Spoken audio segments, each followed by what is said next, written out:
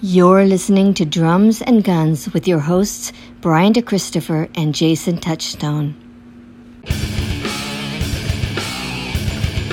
So we're talking to Eric Eldenius, and I did pronounce that correct, yes? Eldenius. Close enough. Okay, yeah. So it's a long E, Eldenius. And you were born in India, raised in Sweden, and then came here, yes? That's true. It's all correct. Yeah. And so somewhere along the lines there, you got interested in drumming and music in general and annoyed your dad. Yes. So whenabouts was that, and what part of the world were you in?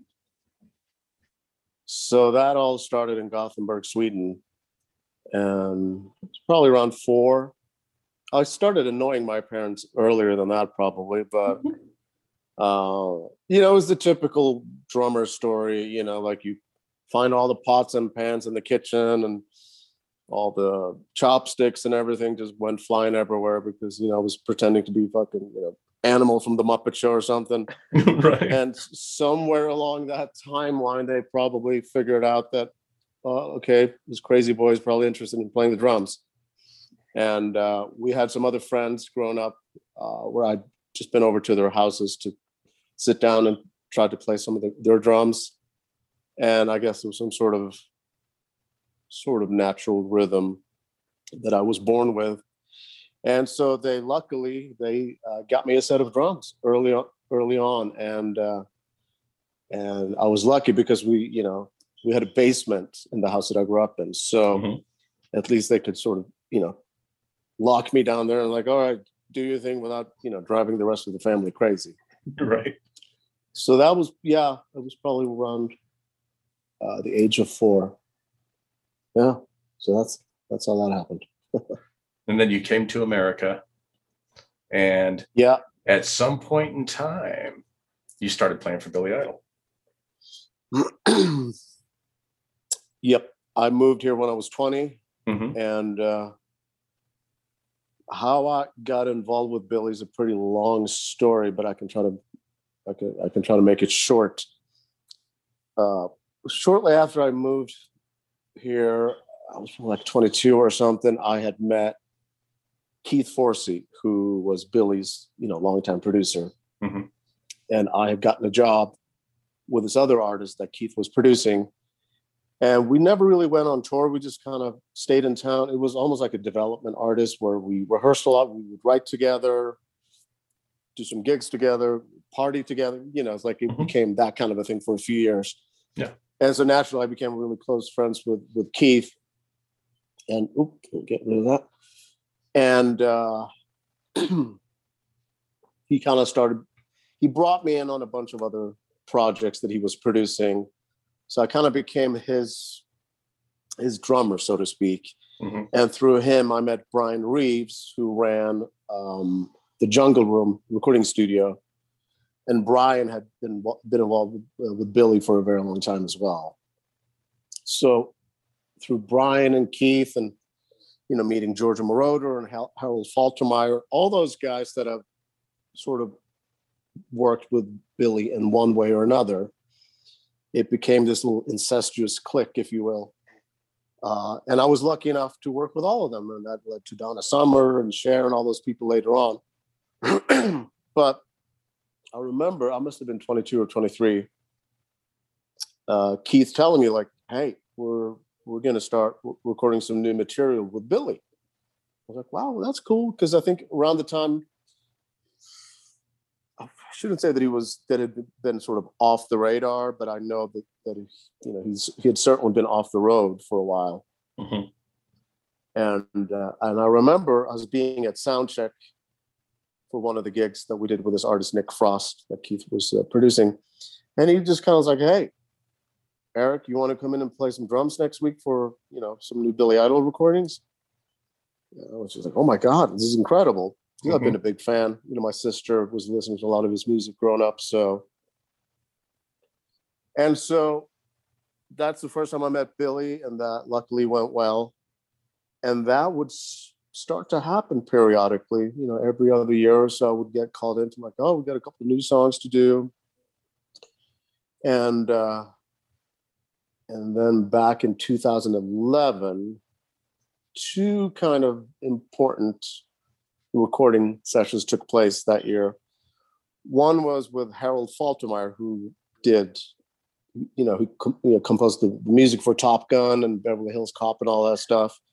And as you know, Steve Stevens obviously did that epic soundtrack. Do you mind if I interrupt you just briefly? The reason why we're laughing in our response when you said Top Gun is we were just talking about that movie with the bullshit about the flat spin of an F-15 that's all a lie. But anyway, that's more than I know. Please get back to what you were saying. I apologize for interrupting you. Oh, no worries. So Harold had written this new majestic piece for some Red Bull event. And Steve, of course, was playing the guitar on that. And it had this big, majestic sound. And I got called in to do that because Keith was producing it. So that took place. And then shortly after that, I got called in to re-record Rebel Yell and Dancing with Myself. They wanted to make brand new recordings that sounded exactly like the original, which of course is difficult to do. And especially, for Billy and his voice, which has gotten a lot deeper over the years. But in terms of drumming, it was really, really interesting to sit there with those guys and try to, nail not only every part, but every sound and every fill, right. Trying to get it as close as possible, obviously.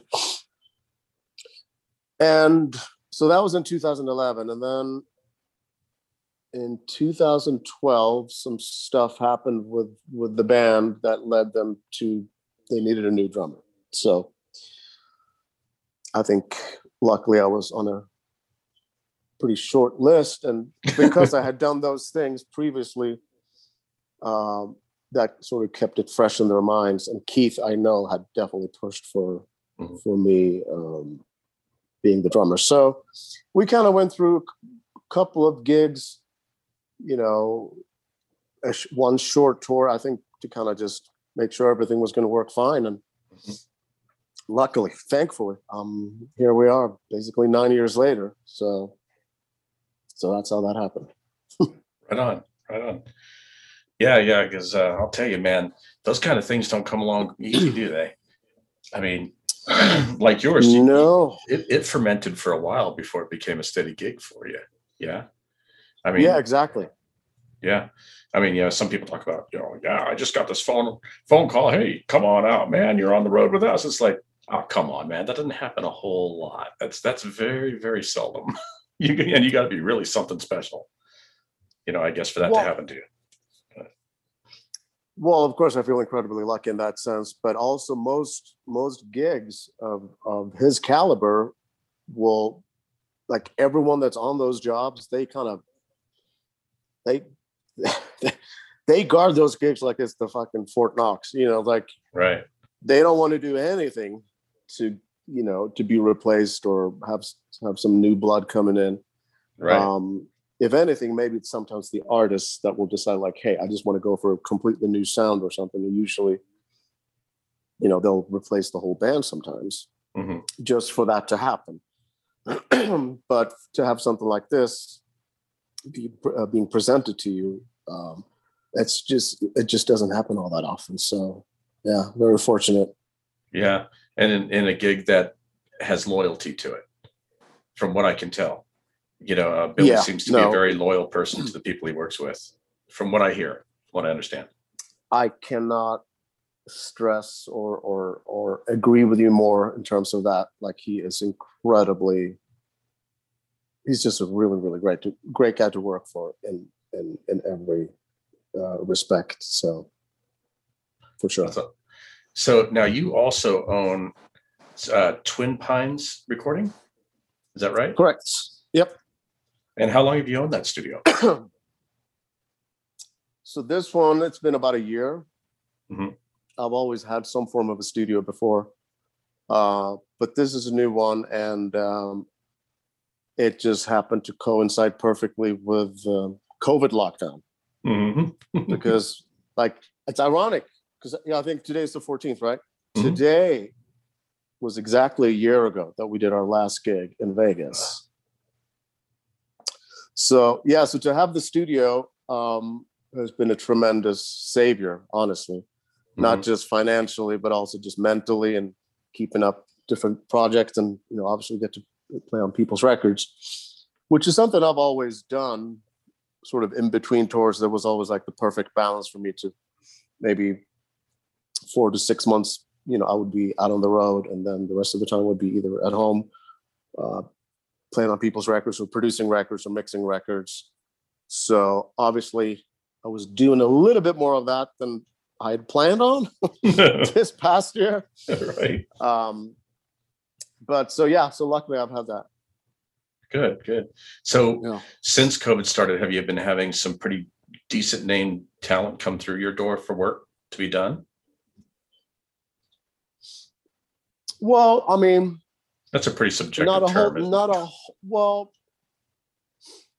a whole lot of people have been here. I mean, in terms of like, I've had some bands come up, and the way it was all set up was to be a recording retreat, so people can, escape Los Angeles and come to a place where they can stay, kind of, and live with their music, right, in a different way than just running around Los Angeles and everyone then going home. It's like something magical happens. Well, hopefully, when people kind of live, eat, and breathe music together for a while. That's true. Yeah. But ironically, the guy that I was telling you about, when I met Keith, Nick Frost, he came up with his band. They've been up a few times and spent some long weekends, and we've been doing exactly that, which has been fantastic. Nice. And then a few other producers have come through here, and but most of the stuff happens it happens remotely.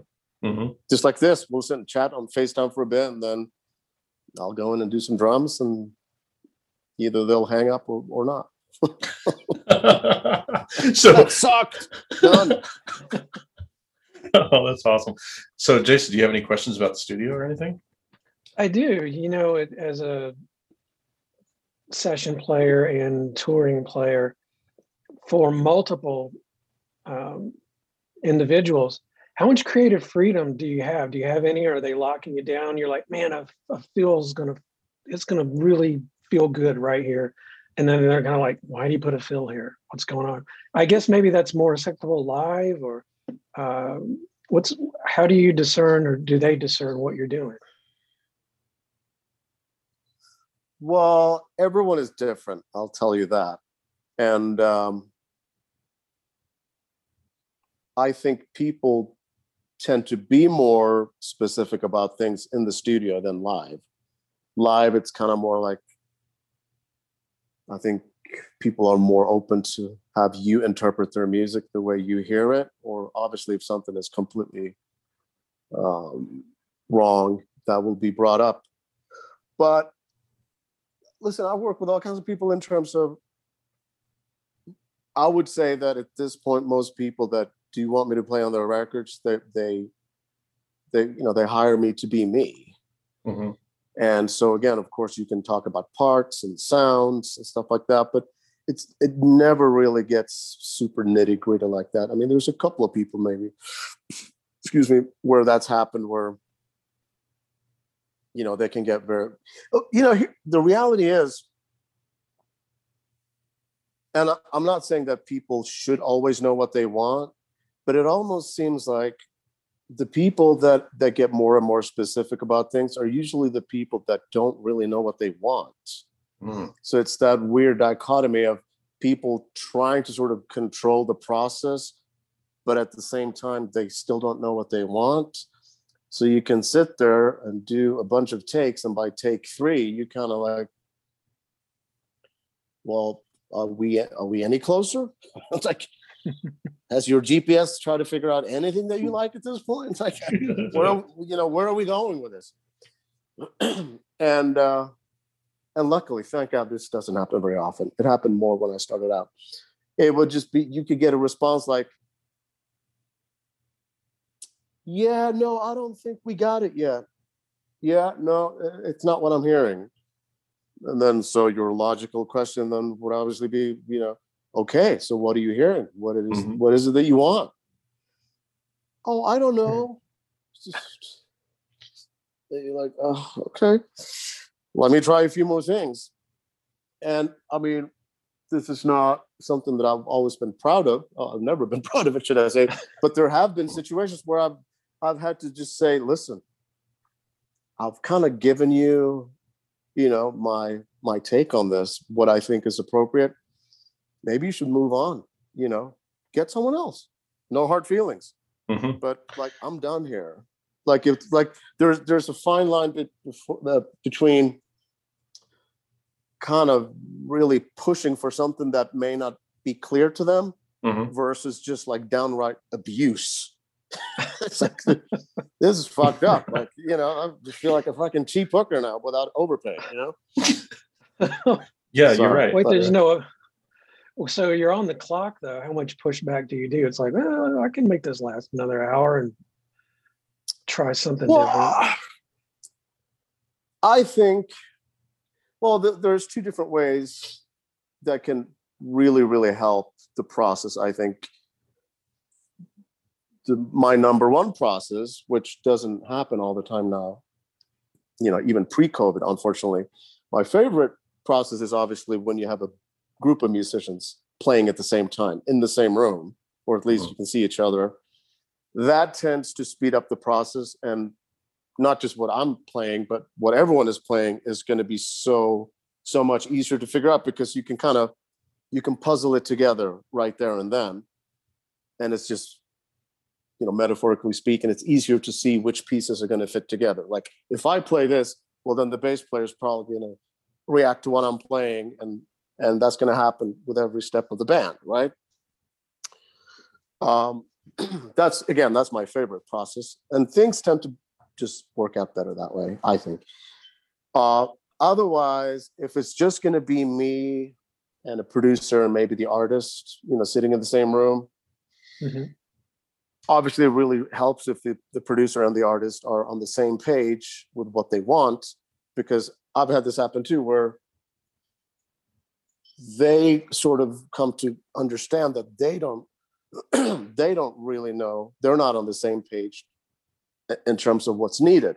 So I've witnessed, arguments sometimes between the artist and the producer, because they start to get agitated in terms of like, well, no, he should do this. No, he should do that.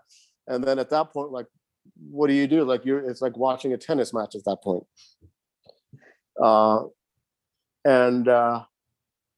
So that I would say is the least favorite process. So the in-between thing that seems to work is that maybe if there's some sort of demo, even if it's just some scratch tracks that have been done, maybe a couple of drum loops that kind of gives me a pretty good idea in terms of which pattern at least mm-hmm. is going to work. Sometimes I get stuff where everything is recorded and I'm literally the last person to be added to it. And ironically speaking, sometimes that can be easier, but that's also because I'm already hearing what's going on, and I can a lot easier sort of hear and feel where I'm going to fit in. Right, because they've already created a groove bed for you. Right. Yeah. But if you're kind of going to half build a track up from scratch, then and you don't have the whole band there, I would rather have, the typical click thing would be maybe just like a click track with an acoustic guitar, a piano track, and just a scratch vocal. Mm-hmm. Like if I have that, I can get pretty close to, I think, understanding at least what's going to work and what's going to be appropriate. Most of the time it usually works, thankfully. But sometimes, you just need to, it's the process. And, sometimes it's easy to forget also that, at the end of the day, it's the artist's record and they're the boss. They're paying for it. It's their product that they're going to live with. They probably worked really hard to save up a budget to do this. And so, you obviously always try to be, accommodating to everyone. But so there, like I said, there's maybe a handful of situations where I've had to just kind of like say that, maybe I'm not the guy, try it yourself, or I can call someone that I think would be perfect for this. You know what I mean? Mm-hmm. Does that also cross over to when you're mixing a project? You're like, this is as close as I can get it to what I think you're hearing. Maybe absolutely. Yeah. Mm-hmm. Yeah. What comes to mind is Martin Hannett telling, like Joy Division and New York, get out of here. You guys don't know what you're doing. I'm not going to mix with the talent in the studio. Get out of here. Yeah. Well, I could see, how that can be a problem, obviously. And because you have people, hovering over your shoulder the whole time, and you don't even, maybe you don't get the chance to kind of even get into the groove of how you want to try to set up a mix. Because there's always, oh, no, that's too loud. Oh, no, we need more high end on that. Or that's too compressed. Or, oh, that's too much reverb. Whatever it might be, it's almost like you need to let the person, put together something at first. It's like the same, you could use the same analogy of cooking. Like you can't sit there and start criticizing how people are cooking the food until at least you've tried it once. And, what, could use a little bit more salt, or, like I always say, it needs more garlic. But but to just have people hovering over you and constantly, like, it's just, I don't think that's good. I don't think that's healthy. And then, of course, it's probably not healthy to tell the band that they don't know what they're talking about either, and sending them out. So again, finding, some happy mediums with the whole thing, not just the recording process and the mixing, but in general, I think, hopefully people are respectful enough, and people are accommodating enough, and people are hopefully just happy to create music. You know what I mean? Because there's nothing worse than being in a situation that you ultimately know that you don't want to be in. Because then that's not good for anyone, So yeah, I've kind of seen it all. The productivity and I'm sorry. I was going to say the productivity and the product both suffer then. If the players aren't comfortable and you're not happy and you can't meld, and it's funny because what you're talking about, even on a very, very low level of just people in the garage that want to get together and put together a 4-song demo, the bullshit that they go through together in the studio never stops. I mean, that stuff goes on way up at the multi-million-dollar mark, even, of people bickering and bitching. The bass should be a little louder there. And no, man, I hear the cymbal and you're drowning me out. And you need to bring, maybe we can just fucking put that in there or some bullshit, But that strife is always there in that creative process, at least from what I've seen. Would you say that's really true? I mean, you've seen it too, yeah. Yeah, but that's what producers and mixers are for, in the sense that to be the buffer. What do you call it? Not only buffer, but also an objective ear. Mm-hmm. Because if you have a band in the studio while you're mixing, the drummer's inevitably going to say, "Oh no, the drums need to be louder." The bass player, well, guess what the bass player is going to say? Mm-hmm. And you definitely know what the fucking singer is going to say. Right. So right there, it's like, that's trouble. You're kind of setting yourself up for a long fucking night. I'll tell you that. So, and then of course, here's the other thing that's obviously becomes super important in this process: trust. Mm-hmm. Trust and respect, in that the person that we're paying to mix this record or produce this record is going to have, the artist's best interest.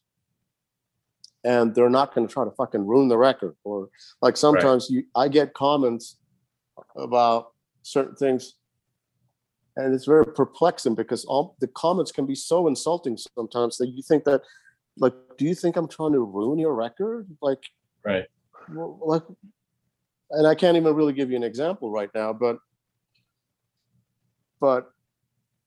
in general, I feel like the best scenario is a group of people get together in the same room. The producer has picked these particular people for that particular project. They know that they're not really going to have to say anything. Mm-hmm. They know that this is the right combination of people. Sonically, they're going to listen to the stuff and feel like, okay, I get it.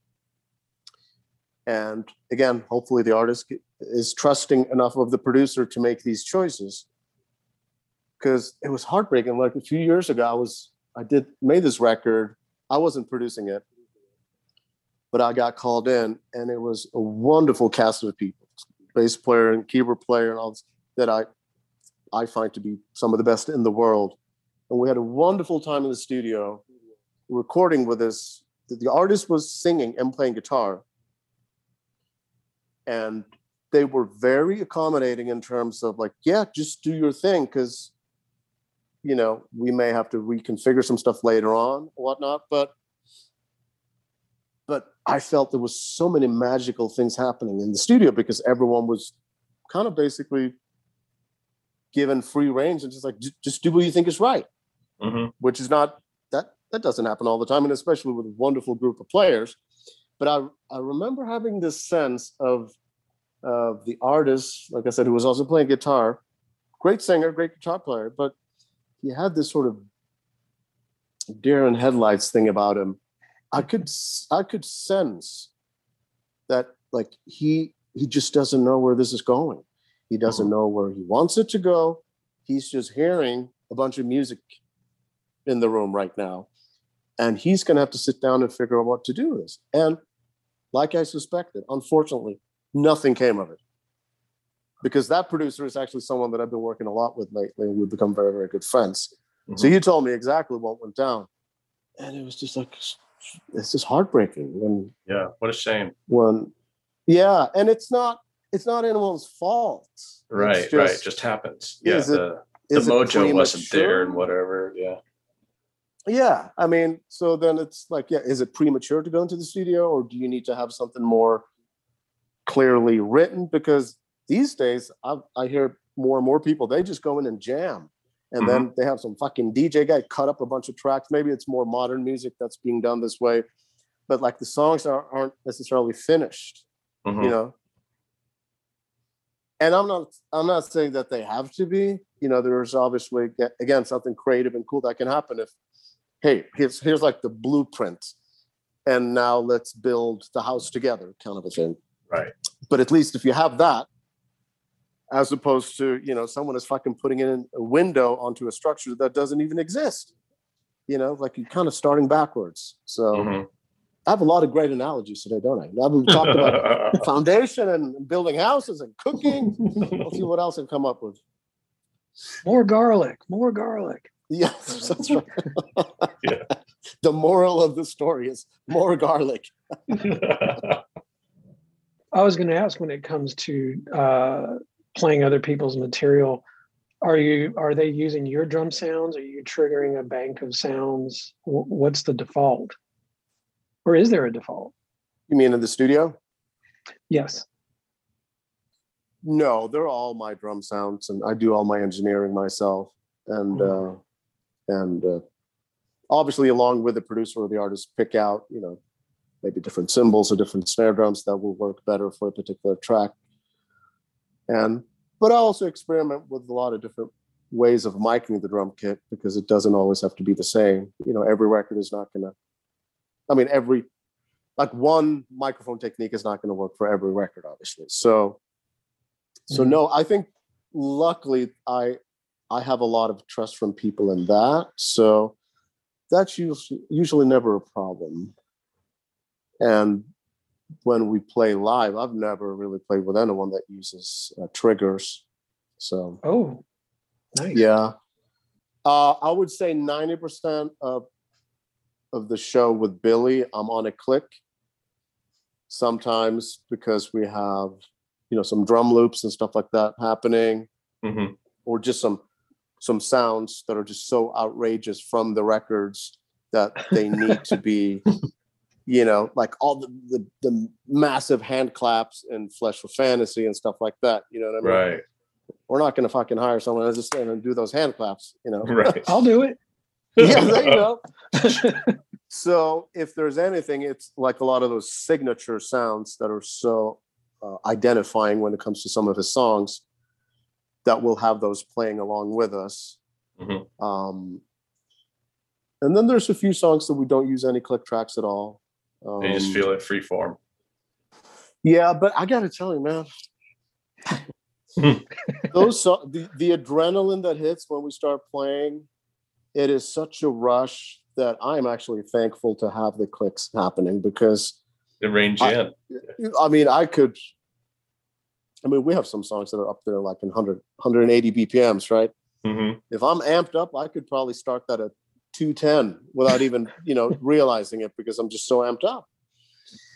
And sometimes it could be the opposite, where like towards the end of the gig, maybe like my arms are like fucking jello and I'm just super tired. Then it's, good to have the click as a reference. Like, okay, don't start too slow now because you're tired. Mm-hmm. So in general, it's been a nice crutch. Yeah. Now, for a live performance, are you guys just defaulting to a faster BPM just for the feel and the energy, or are you more faithful to the album? I would say we're pretty faithful to it. There's a few songs maybe that we've sped up a bit, that just like you're saying, just for energy's sake, and and sometimes people have just kind of gotten used to playing them faster, because I don't think like back in the day they were using like some of the early tours that they did in the 80s, maybe even in the 90s. I don't think they were using Pro Tools and clicks and stuff like that. So I think at a certain point they had just gotten used to playing the songs a bit faster. So yeah, that definitely happens. Yeah. And, having performed myself, not to your level, obviously, but being a performer, you find that certain songs don't translate well live at the BPM that they were tracked at. They just don't. Absolutely. Yeah. Yeah. And you need that extra 2, 3, 4 BPM faster to get the audience to engage and relate. Yeah, for sure. And again, it's not just the audience, it's the band too. We all have the adrenaline. So sometimes it just feels like it's dragging. Oh, absolutely. Right. Yeah, there were. Yeah. I remember in the beginning when I first joined the band, and at that point I'd copied down all the exact tempos in terms of how they were recorded, and I hadn't really spoken to Steve about, if there were any songs that they had sped up or not. So I remember there was a couple of songs that I can't remember what they were now, but I remember him turning around in rehearsal and going like, "Whoa, man, that's really slow." Like, okay, so I guess you're doing it fast. It's like, oh yeah, this is probably like 10 BPMs faster. I think one of them may have been White Wedding, actually. So yeah, there's definitely a few of them that they just greatly benefit from being faster. I do wonder, like a tour that's sponsored by Red Bull, like band, it's like everything's about 30 BPM faster. They need a click track, I think. Yeah. They're like, oh, let's go. What is generating your click, by the way? What are you guys using? And is it Time to the Light show, I guess, or what's going on? Part of it is, yeah. And part of it is just like one of those doctor beats or doctor rhythm. One thing that I miss with what's with music today is that everything's a download, or everything's electronic, and you don't get the liner notes. You know what I mean? Yeah. So you can't read all that cool stuff that you used to like to learn about that album, and where it was recorded and who did what and what they played. All that shit's gone. And that's such a good point. Yeah. That was such a huge part of, growing up, learning how to play and listening to records, who played on this, where was it recorded, just like who mixed it. Mm-hmm. But I read something, I don't know if they started doing it. I read that, I don't know if it was iTunes or Spotify, that they were going to start having the credits be available. I don't know where exactly, but it will be somewhere you can click on it next to the title of the song or something, where it would just say credits, and at least you could find out some of those things. Because you're right, that sucks. Yeah, I know some artists have been releasing their digital albums with what they call a digital booklet attached to it, and it comes as like the extra track. Right. Yeah. Yeah. And that you'll have a lot of information in there, of course. But yeah, in this day and age of people consuming singles, that really doesn't help the artist much, you know. That's a whole other topic, and I don't even really want to talk about it because it's so depressing. Isn't that the truth? Yeah. Pink Floyd went through that. They complained about their albums are one track to them, because it's all conceptual, and they fought and lost. I think they went against Apple, and like, we don't want you selling just a track from an album. But like, the whole album. We shouldn't talk about it. It's right. It's bad news. Yeah. Because I mean, that the amount of time and effort and passion that went into putting together side A, you know what I mean? That's long gone. The sequence of songs, the spacing between songs, and like all of it. Like part of that magic is just gone, and I'm just as guilty of it. I'm sorry. Like, it's just, it's not to say that it was a power that was given to you and you can't reject it. You know what I mean? It's kind of like that, Yeah. Unfortunately. Yeah. And you kind of feel bad for it, but at the same time, I mean, I'm guilty too. I mean, I like Bruno Mars. I'll be honest and just tell people I like Bruno Mars, but I wouldn't buy a whole fucking album of Bruno Mars. That would drive me nuts. I'd be going by the end of the album. Right. Yeah. But 2 or 3 tracks, I'm down, Yeah. So yeah, I'm guilty, What are you all this mix so well? We're all hypocrites. Yeah. We are. I don't know how else to say it. Yeah. It's just, it's too available. Everything, like it would require a lot of restraint and a lot of discipline. What were you gonna say, Jason? I was gonna talk about albums again and ask him if he has an opinion. There used to be, everything's a debate, Coke versus Pepsi, Ford versus Chevy. In our world, it's analog versus digital.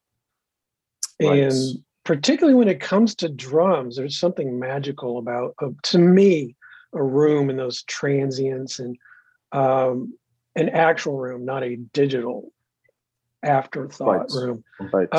Where do you stand on that? Are you more of the purist? Are you like analog's definitely better than digital? What's your opinion?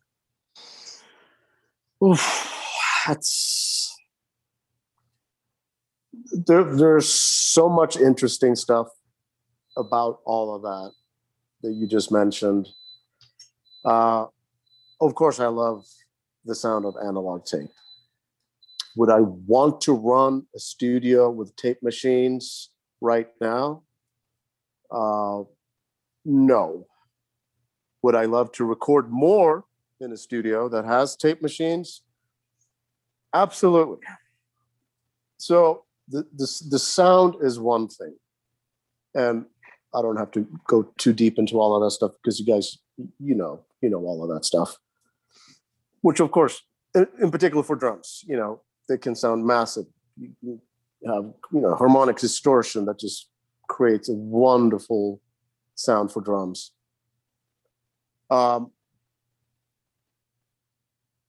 The thing that I like analog tape the most is that you tend to play a lot better.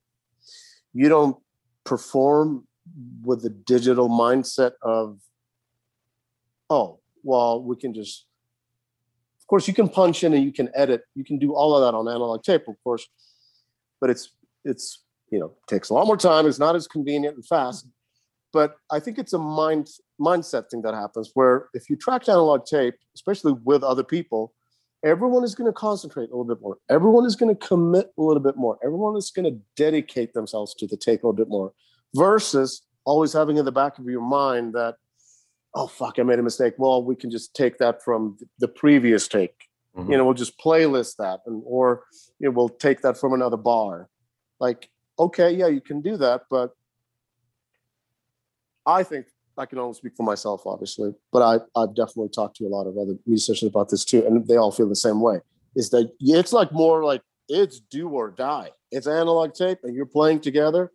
If you're the one fucking up, man, you don't want to be that guy because now we all have to do it again, right? And even just to fucking sit there and listen to them fucking rewind the tape, is annoying after a while. It's like, oh my God. How many more times we have to listen to this fucking song? Right. And so I appreciate both at this point. And I think I've created a hybrid kind of both. Well, I have a lot of outboard gear, a lot of things with tubes, a lot of things that will create harmonic distortion. Use a lot of ribbon microphones. So I can kind of create a more analog sound, but still have the convenience going through really good converters and print into Pro Tools without having to have a bunch of fucking, plugins to save the day afterwards. I think my goal is always that to print a sound that basically I should be able to walk away from this and have that be the mix. That's maybe a slight exaggeration, but my point is you make choices along the way where you commit to certain things in the analog world that people just don't do. And then, of course, it's the whole other argument of like pretty much fucking anyone can make a record in their bedroom with a laptop. Mm-hmm. And that can be a great thing, but so again, I guess it all depends on, a lot of it depends on what type of music it is. If you're playing, 60s rock and roll or jazz, well, chances are you want to play all in the same room and record to tape. But, mm-hmm. if you're going to make the next Billie Eilish record, then you don't have to. Billie Eilish, not Billy Idol. Billie Eilish. There's still that thing. There's that, with analog, it's, you got to do it right, and so piggybacking on what you were saying, that's that mindset of going in there and do it right because you don't want to be the asshole. And, in some ways, disappear there again. You're back. In some ways too, the working analog versus digital, you're almost more creative, I think, in an analog world because there's not 300 ways to get to that point. And sometimes I know I'm guilty of like, gosh, which plug-in do I use to get what I'm hearing? It's like, oh, I'll try this other one next. It's like, just commit and move on. And analog does that. Like you were saying, Eric, it's you commit and you more get it right in fewer tries. But I don't know that you get a better performance. I think you may get more. It's the honesty. mindset. Yeah, it's I think it's a combination of all of it, to be honest. And I think it's also very individual and subjective to how you approach it.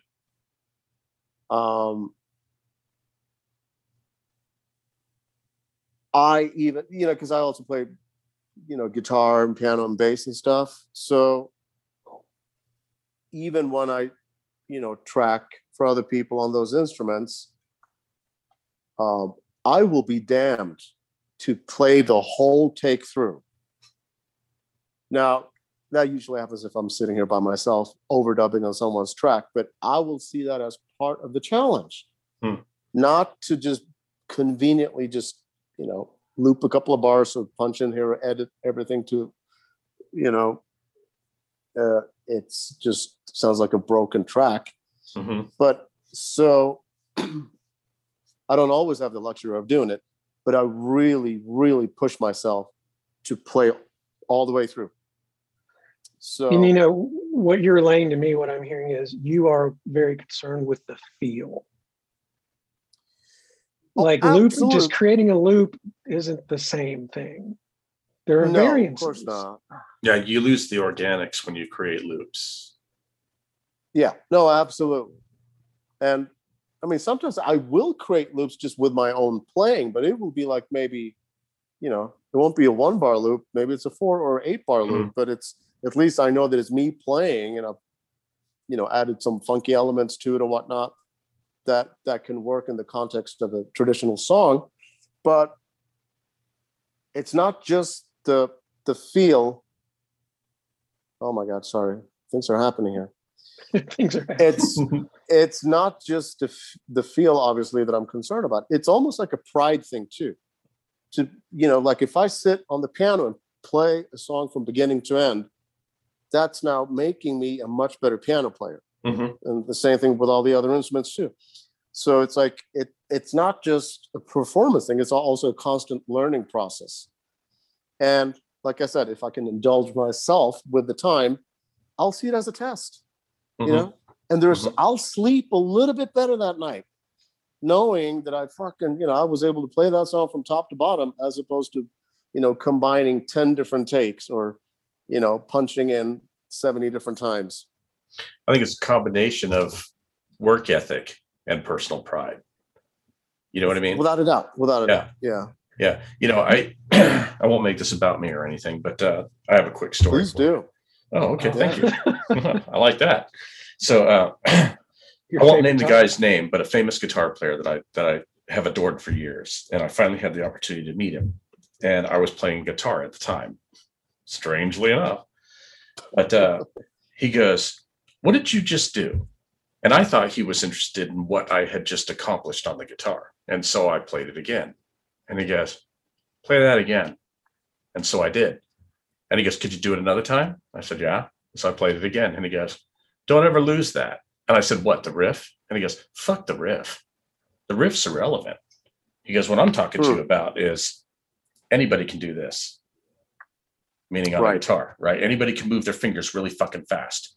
What very few people can do is find a groove, set in that groove, and play that same groove consistently 4 times in a row. Right. And that, of course, well, then I had to become the best rhythm player I could ever be.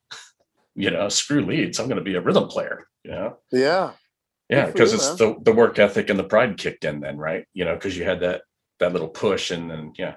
I think we can probably all look back and hopefully have some of those memories where someone has kind of maybe saw some potential in us. Right. And just like, hey, let me fast track you by 20 years by telling you this. You're gonna hate me right now, but you're gonna thank me down the road when you're old enough to understand what it is that I just told you. Mm-hmm. So practice your patterns. Yeah. Eric, like when you are performing and that song comes up that you absolutely dread by that artist, like how do you put the energy into it for yet another night? It's like, oh my God, I hate this song. But hey, miles of smiles, and you still have to grind through it. Do you literally just kind of cruise through it, or you're like, no, I'm still gonna dedicate my emotional content to this track? Well, luckily, that's I can tell you right now, that's never happened with Billy, because I love playing all of those songs. There have definitely been maybe things in the past where, you just have to get through it. It's do you feel guilty that you don't perform with the exact same passion that you did on the previous song because you love it so much more? But I don't know, like that. I think that's just the nature of the beast, that, some songs you're just going to enjoy playing more. And of course you can't, play worse about it, just because you don't like the song as much. And what about in the studio, if you're working with an artist and you just detest the song? You're like, I think we've all been guilty of certain things that we just have to do. We just have to get through certain things and just. Mm-hmm. Do you find that another round of margaritas helps? See, that's again, that what you were saying earlier. The intent is good, but the execution was lacking. That is almost a stray shot to that type of scenario where, like, it would probably be a lot more fun if I had a couple of drinks in me doing this. It would be less painful. But I just know it's just not going to sound as good when I listen to this tomorrow. It's going to be sloppy, right? Yeah. Yeah, I'm going to hate myself tomorrow. Yeah. Which we were talking about consumable tracks going into singles. Well, it's interesting, during COVID and just before COVID, soundtracks have really picked up.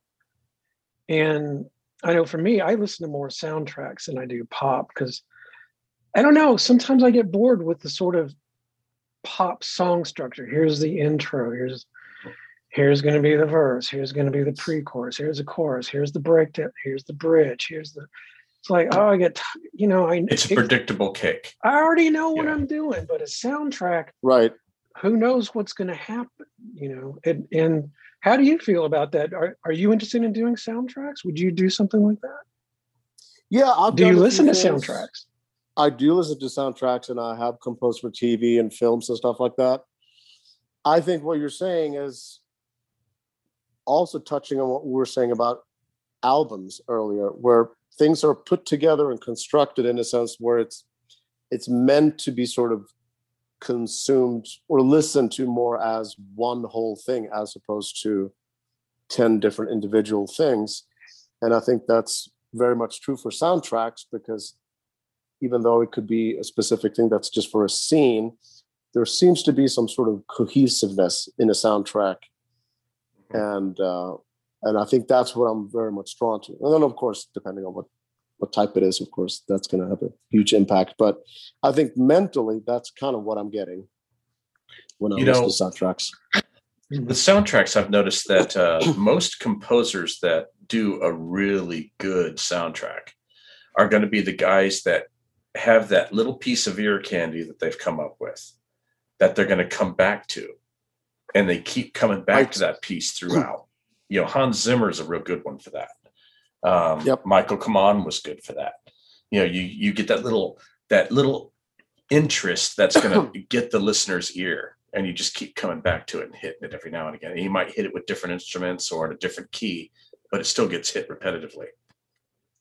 Yeah, that's exactly it. That's what I'm talking about. It's a beautiful thing to do, to just have a piece of music. It can just be, 3-4 notes, but it's being presented in so many different ways throughout the movie or the TV show, whatever it may be. A good example of that is, the movie City of Angels. Mm-hmm. For some reason, I can't remember the name of the composer right now. It's just that haunting line that keeps coming back in all these different formats. And it's just throughout the movie, it gets more and more and more intense. And by the end of the movie, it's the whole orchestra in it. And you're just like, oh my God. They're what selling started it to out you. as this tiny little thing has now blossomed into this massive presentation. Well, that's also sort of a branding when you have that theme and you tie it. It's good. Becomes part of the brand. Mm-hmm. Yeah, sure. You're right. Yeah, and which is interesting. You mentioned Hans Zimmer, who I can't honestly, and the guy's obviously brilliant at what he does, but I wouldn't say he's good at writing hooks. He's so percussive heavy. He loves percussion, but as far as a hook, I can't. So you don't find his percussive phrasing to be a hook in itself. Interesting. Well, that's a good point, I guess. I think I would call it a pattern, not so much as a hook. Okay. This could open up a conversation itself. Well, right, because I think drummers can write hooks. They can write hooks. Yeah. Look at look at Phil with "In the Air Tonight," right? Oh yeah, it's of course. One of the most famous drum passages of all time, and it is a hook. You hear that, you're absolutely. Like, you know exactly what song that is. Yeah. Or even Dave Grohl's intro fill to "Smells Like Teen Spirit." That's a hook. Definitely. Yeah, definitely. Are drum hooks, are they copyrighted? No. Like a riff, like a non-percussive instrument. I'm going to rephrase my answer. Because I think it's conditional. And I think Eric might back me on this one. Hopefully he does. Otherwise I'm going to look stupid. But drums. Well, you can edit that out. Right. Drums as a whole, a drum performance in a song is not copyrightable and protected by trademark under performance right organization rules. However, if the song is constructed based on that pattern and based on that song, that pattern can be copyrightable. Isn't that correct? So what happens is you get writing credit. Yes. You become part of the song in that way. And of course you get publishing, and then of course then the song gets copyrighted. So indirectly you are correct. But it has to do with the fact that you would have to be part of the writing. Right. So that's why you get your Tommy Lees and you get your, obviously Dave Grohl, because that guy's pretty much a genius for what he's doing, and what type of audience he's trying to reach. You know what I mean? Starting from Nirvana with drums, then going into guitar and front vocals. Right, but I'm saying in terms of an actual drum performance can get you writing credit if it's something that is so unique that it's being considered a hook or whatever. Obviously, Dave and all those guys that they started writing real songs on guitars and stuff. Not this drum shit. No, but I think I'm wondering. I think my buddy Ken Aronoff said something about he played on some song and he was able to get writing credit for it because I can't remember maybe it was a John Fogerty thing or something, where it was such a unique thing that he was able to get writing credit for it. So yeah, and I would imagine if you're sitting in the room and you're working, the band comes in and you're working out this really killer pattern of something that you've never worked with that band before, and the song starts getting built right then and there. Yeah, like a Scott Rockenfield would be a good example of that. The type of guy, he could be playing a pattern, and then you just start playing along instinctively, and you're building a song. He's writing the tune, It's kind of goes along with it. That's all. I guess that's always been a bit of a sketchy thing to it's subjective, yeah. To know, but I feel like if you're all in the same room together and you're starting to write a song, well, then you all have an equal split. Very simple. But sometimes it's been a drag for drummers because if people tell us like, well, that's not a melodic instrument.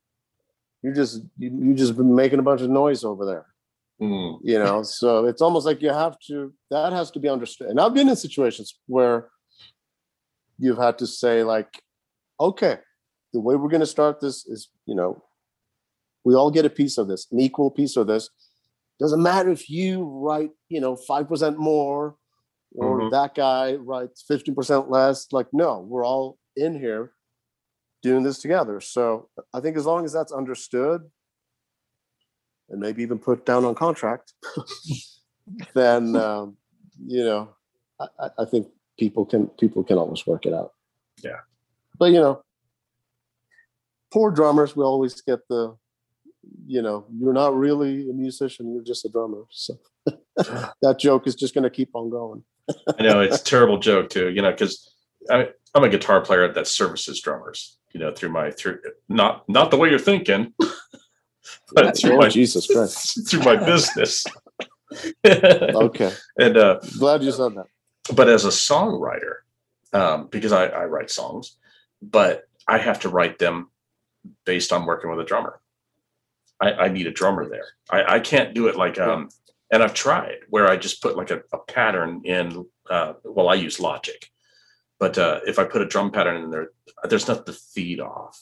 I need the energy of the drummer live right there in the room, and preferably in the studio, tracking with me as well, because that's where all the fire comes from. And that's where all the neat productivity comes from. Yep. No, absolutely. It's, again, it's like we've become so concerned about being perfect, perfect rhythm, perfect tuning.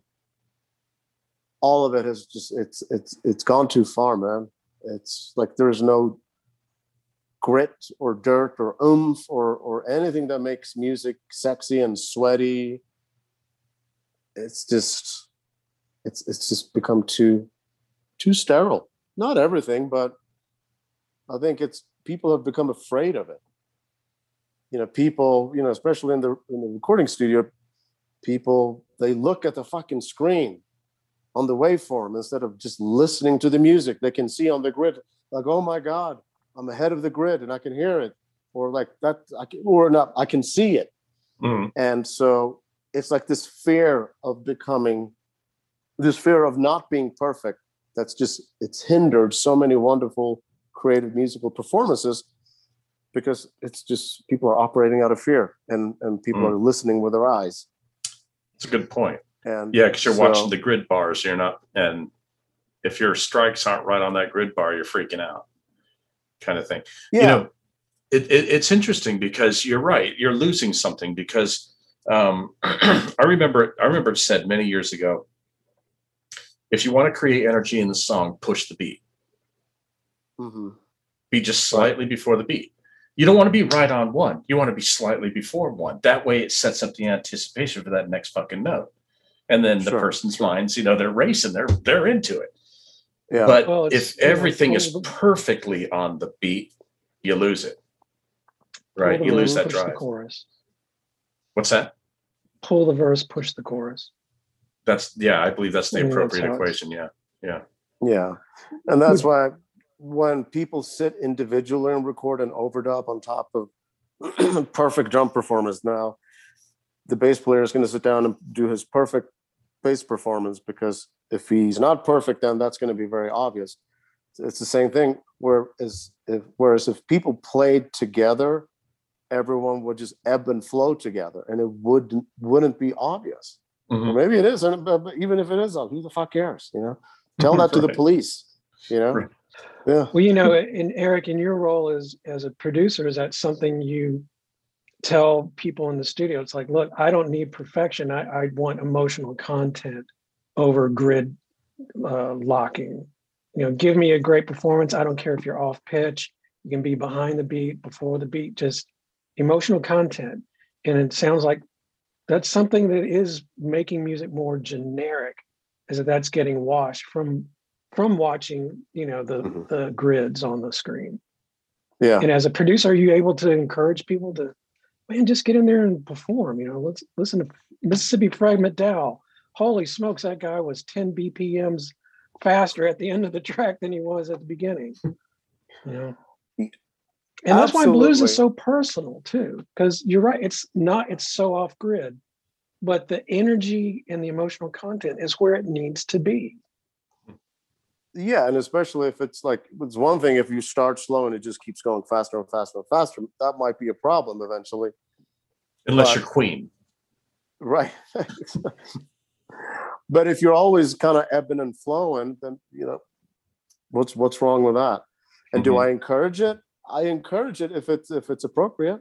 Mm-hmm. Sometimes I will turn off the click and say hey, this is just, let's try a take like this, and chances are it could sound a lot better. Well, it's very category specific sometimes in terms of what style of music you're working in. Mm-hmm. Mm-hmm. It's not going to be the same thing if you sit with a fucking MIDI keyboard and you trigger some sound and then lock it to the grid. That's it. You've sucked all the life out of it completely. Mm-hmm. Well, Eric, anyway, maybe you can remember it, but it's interesting that you did touch on something I'd love to hear your opinion on: dynamics in music, and the tendency for artists these days to want every track just almost smashed. The loudness wars. Mm-hmm. Oh, yeah. Mm-hmm. And that's something that's great about soundtracks. It's not a loudness war. And maybe that's why a lot more people are gravitating that direction. I'm not sure. What do you think? Well, again, there's so many things about that that play into why certain, people need to have certain mixes just completely brick-walled, without any room for dynamics. Again, it's part of it, I think, is fear that, when their song comes on the radio or on iTunes or whatever, if it's not as loud as the song before, it's not going to have as much impact, and it's not going to come across as sounding as good, which of course is kind of a ridiculous statement, but I hear that a lot from people. I can see the argument, and I, as a person who has done very little, but I would disagree with it. I would disagree with that stance, definitely, because I think when it's, of course, you can take a really well-recorded song. I mean, I listen to a lot of different stuff. I used to just strictly metal or hard rock, but now I'm very vast. And you can take a recording from, say, Al Di Meola, where you can hear every single instrument in its own breathable space, and you're going, now that's a recording. Then you take a band like Hell Yeah and stick them on, and it's just, and you're just man, I feel spent by the end of the song, It's painful for the ears. You know, they add so much upper mid-range, and a lot of it it's spikes. You know, like especially now when people are using these things all the time, listening to music. Earbuds and stuff like that. Those frequencies. Are you mixing for earbuds specifically? Do you do an earbud mix and a? I'll use it as a reference, but I'll have a couple of different speakers that I'm listening to, and definitely a couple of different pairs of headphones, but not earbuds per se. I will maybe listen to it as a reference, but I won't sit there and mix with them necessarily. No, but what I'm saying is that some of those high frequencies that are being pushed way more these days. I mean, it'll be interesting to see, hearing loss over the years, for like the Generation X people versus the millennials. If hearing at a certain age, for example, was, way down for millennials, not because they're living inside their earbuds with music that's been made and mixed and mastered this way. With the full spectrum of megahertz, kilohertz, they're just blasting your bones. You know what I mean? Just constant and frequencies that your ears weren't necessarily naturally made to reproduce to your brain. You know what I mean? Yeah. And if they're going constant like that on all these weird trippy frequencies, I would imagine it's going to screw your ears up pretty bad over time. Yeah, it's not just high frequencies. It's, all the super low frequencies as well, because so much is like sub-bassed out these days. So you have, that's why I love just records from the 70s, 60s and the 70s, because it was all about the mid-range. Didn't really have speakers at home that could reproduce those frequencies anyway. So you had to fit everything into the mid-range. You know what I mean? Yeah. Now it's like the spectrum it's too wide, man. It's too wide.